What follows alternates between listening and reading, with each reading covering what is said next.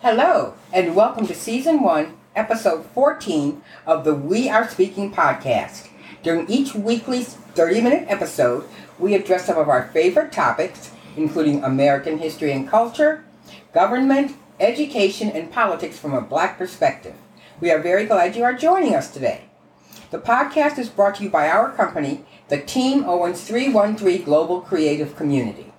We offer branding and marketing services, including online training and one-on-one coaching to independent writers, creative and solo professionals, and very small business owners.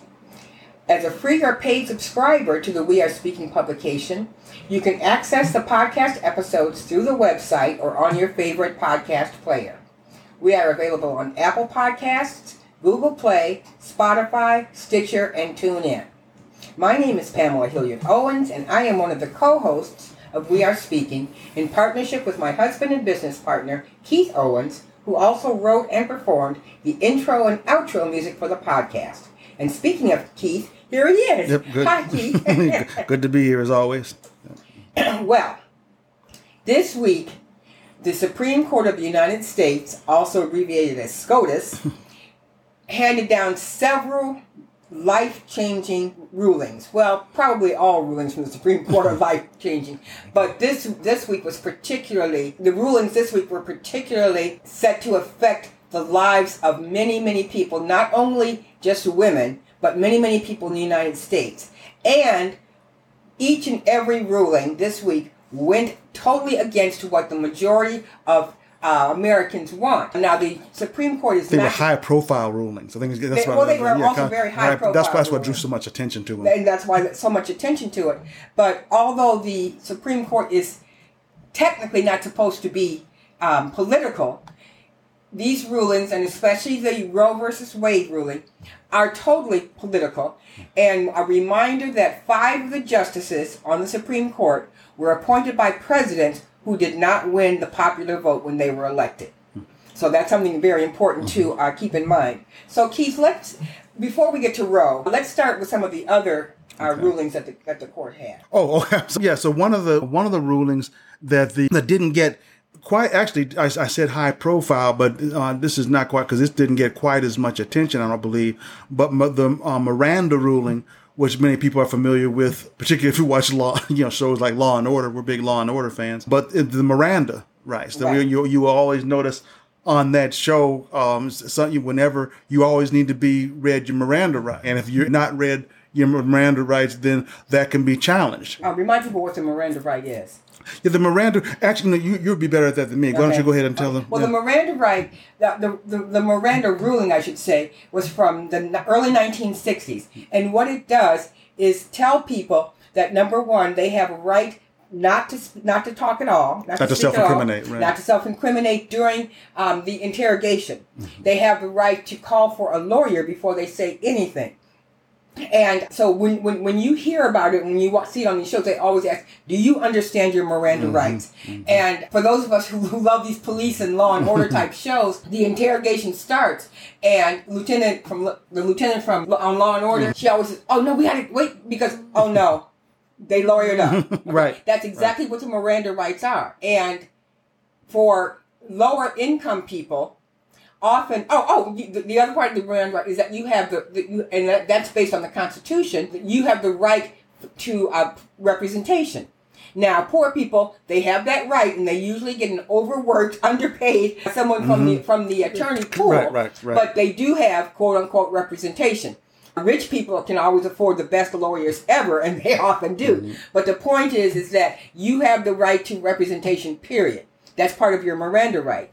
And you have the right not to say anything that might self-incriminate you. You have the right to like I said, to an attorney. Mm-hmm. And so that you can, when you're brought in and being interrogated, the first thing they say is, do you understand? First of all, they have to give you your Miranda right. Mm-hmm. Then they always say, do you understand these rights? And when they arrest someone whose first language is not English, they especially ask them in English, do you understand it? And if they speak so little English, then they call in a translator. Right. They hold up everything until a translator comes in, whether it's a Spanish translator, an Arabic translator, a Vietnamese translator, and that is part of the Miranda protection. Right. Because if you speak and understand enough English, they ask you, do you understand your Miranda rights? And you can say yes or no. But the thing about the ruling this week was that the Miranda ruling and reading a person their Miranda rights is now optional, right, rather than mandatory. And the other important part, Keith, is that now police officers and things like that cannot be sued if they don't give them exactly, and that's the extremely important part. And one thing I just found also is that about the Miranda, what that comes from is the 1966 decision on Miranda versus Arizona, and the vote then was 6-3. And what this and that came from, I just read real quick the primary holdings. Under the Fifth Amendment, any statements that a defendant in custody makes during an interrogation are admissible as evidence at a criminal trial only if law enforcement told the defendant of the right to remain silent and the right to speak with an attorney before the interrogation started, and the rights were that's basically rights were the rights were either exercised or waived in a knowing, voluntary, and intelligent manner.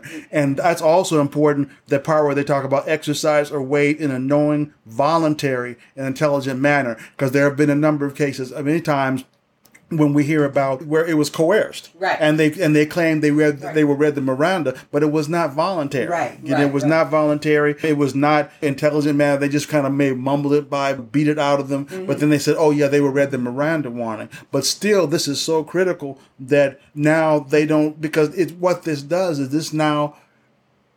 What's so surprising about this when you're looking at this in light of Black Lives Matter and in light of Trayvon Martin and everything else, and George Floyd and that decision, and which led to the largest protests in world history, all for keeping police in check, and the whole, and that's what that whole movement was about. When they start talking about defund the police, whatever you feel about that, but that's what fueled it, was that this needs to change. Something needs to change. That was the underlying feeling, that people their rights need to be protected when it comes to police. That too many people felt like their rights, the broad feeling amongst particularly Black minority communities, is that police can get away with anything, literally murder. And there's not much you can do. And police officers don't testify against one another, etc. So the process came to say, okay, we need to change something. We need to balance these scales. People need more protections against, and to see this is going in the other direction. After all these examples, high-profile examples of people who were brutalized and whose rights were violated and completely disregarded by the police. Then what they have done is they have now said, given the police basically more ammunition. And this is not just for the police, because it's for the police at the very beginning, because the police do the arresting and the police do the interrogation. So up until then, that's where the Miranda rights come into play very importantly. But then the next step, for those of us who are law and order junkies, the next step is the district attorney. And the district attorney is the one who decides whether to bring an indictment. Grand juries are called all the time because they can't do an indictment until they call it for a grand jury. And I learned this from watching Perry Mason and Law and Order. So the next step is the district attorney. And for those of us who are hooked on these police shows and Law and Order type shows, the district attorney then says, wait a minute, were they read their Miranda rights? Because if they were not read their Miranda rights and say that they understood their Miranda rights, then their confession is thrown out the window. Then I have no case. I, as a district attorney, have no case. And so this is where now making them, number one, optional to even give them, and number two, if the police don't give them, I don't call them the victims, I call them the accused. If the accused, if the accused feels that they were not protected enough, as you said, with the Miranda, then they cannot turn around and sue or turn around and say my trial was wrong because I wasn't protected by Miranda. And it used to be they could do that, now they can't. And so that was the important thing about the Miranda rights. Right. And I think that really I know we're hitting on a lot of topics today, and I think that says a lot there. But I think that's the gist of it for that one, and just in terms of what that means. And also just that these cases all happen in 1 week. And that's something very rare. Well, not necessarily. Not the high profile. The high profile ones, that's rare. But a lot of rulings coming down at once is not rare. And right. I mean, high profile, just something like that. Right. This is something that I learned as I was following this. The opinions, when the Supreme Court says, okay, on this day we're going to announce our opinions, they announce them by seniority of the justice that writes the opinion. And so some of the opinions that were more favorable, the liberal judges, some of those came out earlier because they have more seniority than some of the more conservative judges, like the three that were appointed by Trump. They are less in seniority than someone like Kagan and Sotomayor, who have been on the bench for a while. So we need to move on to the next one, which is not as high profile. When I say that, it's very narrow in scope, put it that way. Right. Okay, the Supreme Court ruled in favor of a death row inmate who wanted to challenge how he was going to be put to death. Okay, in Georgia, they wanted to use lethal injection, and he wanted a firing squad. And the reason why, again, if you watch a lot of these shows, those lethal injections sometimes don't work. Yeah, okay. That's right. And even for a murderer, a serial murderer who has murdered 20 people, it's understood that the death should not be even worse. And some of those times the lethal injection doesn't work. It hurts even more. People are afraid of shots. Even people who are getting that kind of thing. And so he said, if I'm going to die, I want to die by firing squad that's quick and painless and it's over with. And so they ruled in favor of him, saying that people who are on death row can now choose how they want to die. Right. And that's as grim and gruesome as that is. I mean, in terms, because we're talking about somebody being put to death. But I think that's very important. Right. And the unfortunate thing that we also have to be cognizant of, because there's so much, or there's too much sentiment in terms of when it comes to prisoners of who cares. Right. If they say it's cruel and unusual punishment, people feel, well, if it's a prisoner, there's no such thing as cruel and unusual punishment. Right. What you've done for a murder.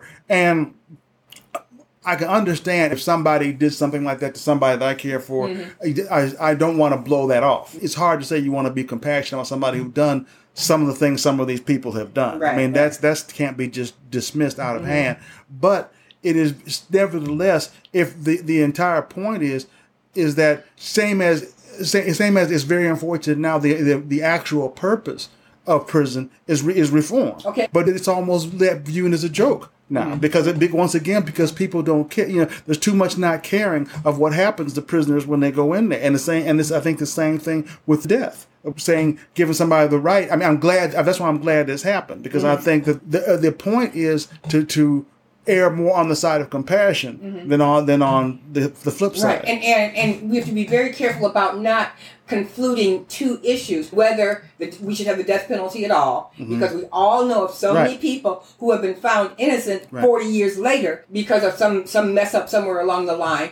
And so we should, and because the death penalty is so final, you can't retract that. But that's a different issue than if, okay, now you're going to be put to death, no matter how it came about, you have the right to choose how you want to die. Right. So those are two separate issues. Oh yeah, no, absolutely. You have to be really, really careful. But that's where also the compassion comes in, because it's very hard to be compassionate against an accused murderer who has been proven to be a serial murderer who slashed the throats of 7 women. But the whole thing is that, okay, you're going to die. The last thing we're going to do for you is give you the choice. Just like we give you a choice of your last meal, Right. It's about what the society. It's about what kind of society we want to be. Right. Like you said, it's a definite difference between whether or not you want the death penalty or not. But it's about if somebody, as you say, is going to die anyway, and we do have, and that's the verdict. That's the end. But in terms of how that's carried out. It's what we're talking about. Really, is what this says about us, not what it says about them. Right. We already know what they're there for. We already know. But this is now about, but what about us? Right, how we handle that situation. That's what's so important. Exactly. And then the next one, which didn't get a lot of attention because there were so many other really high profile, was the voter ID law in North Carolina. What was happening is that the NAACP in North Carolina was investigating voter ID laws and restrictions. And so they were presenting it to the court. But then 2 Republicans who stepped in and said, well, wait a minute, we deserve to have a voice. And so the Supreme Court said that these 2 Republican leaders can intervene in the state attorney general, even though the state attorney general is already working on this case. And so it will make it easier for other state government officials to intervene in some instances in lawsuits when the state government is divided. This tangentially goes back to the January 6th hearings because Kevin McCarthy wanted a particular kind of Republican to be on that committee. One who would turn it into a circus and yell and scream like they did for the hearings for Justice Ketanji Brown Jackson. And you saw how the Republicans acted then. And that's what Kevin McCarthy wanted for the Republicans he wanted to put on the committee. And if he couldn't put those kinds of Republicans on the committee, he just said he wasn't going to put anybody on there. And now he and the Republicans, and especially Trump, are seeing what a mistake that was. So everything is interrelated. Because it can go the other way also. If Republicans a Republican DA is trying a case, Democrats also have the opportunity to intervene. So this can go either way. But that was one of the rulings that came down this week that is not as high profile, but it still is very important. Right.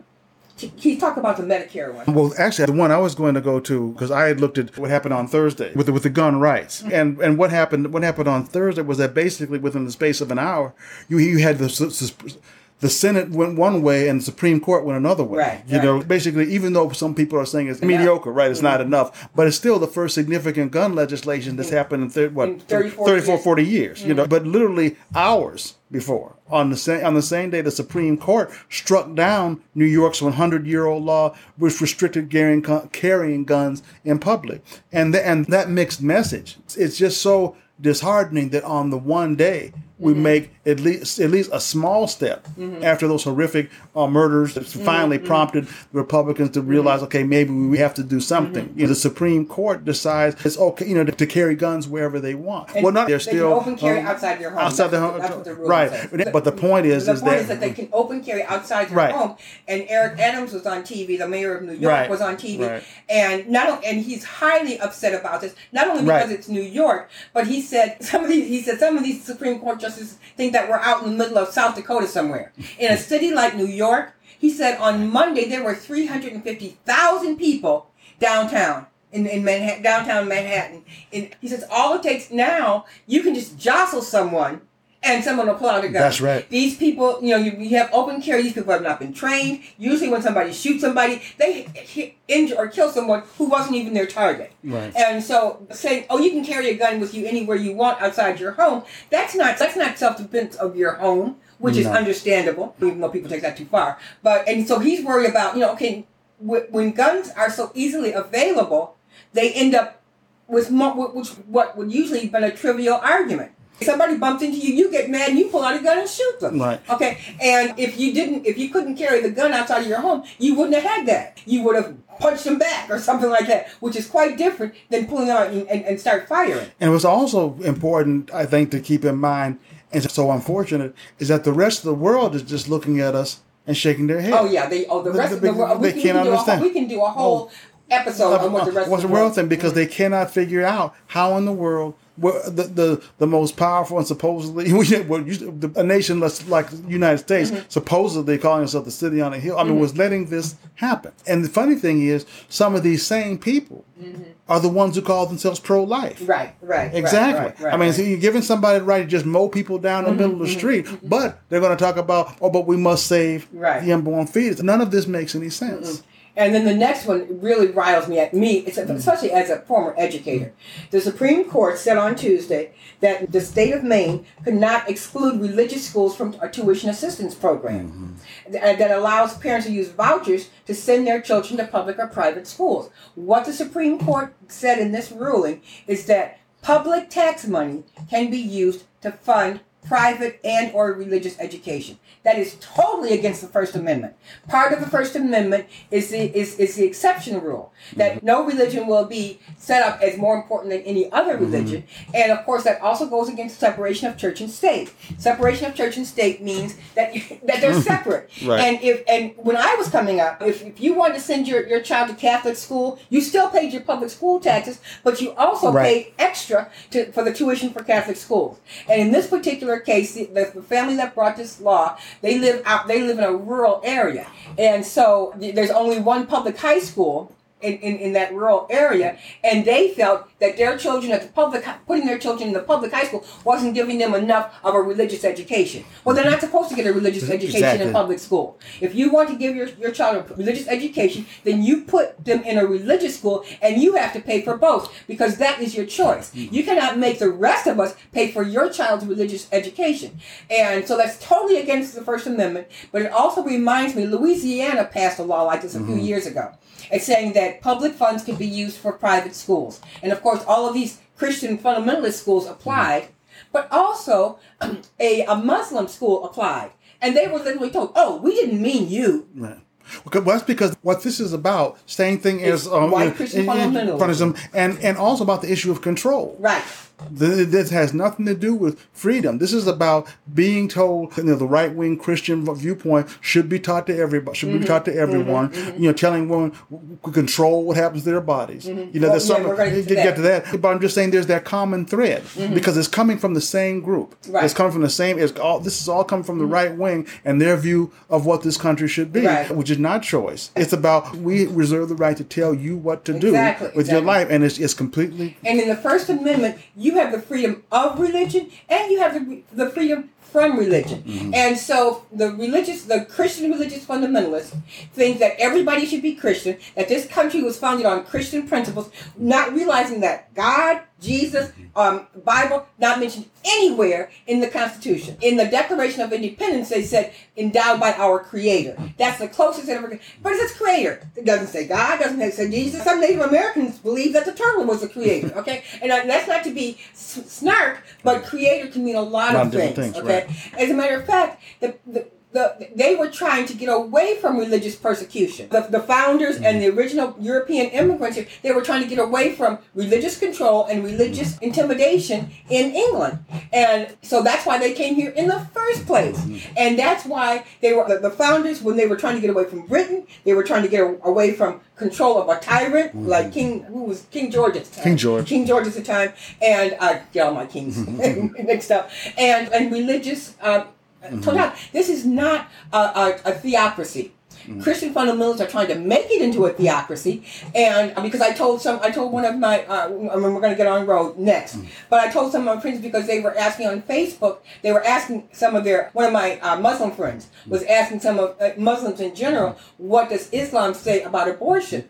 And I didn't do this because he's a friend of mine, but I have a lot of Muslim friends, colleagues, and extended family members. What Islam thinks about abortion is just as unimportant as what the Bible says about abortion. When it comes to the law, the law of this land is not anybody's holy book. The law of this land is the Constitution.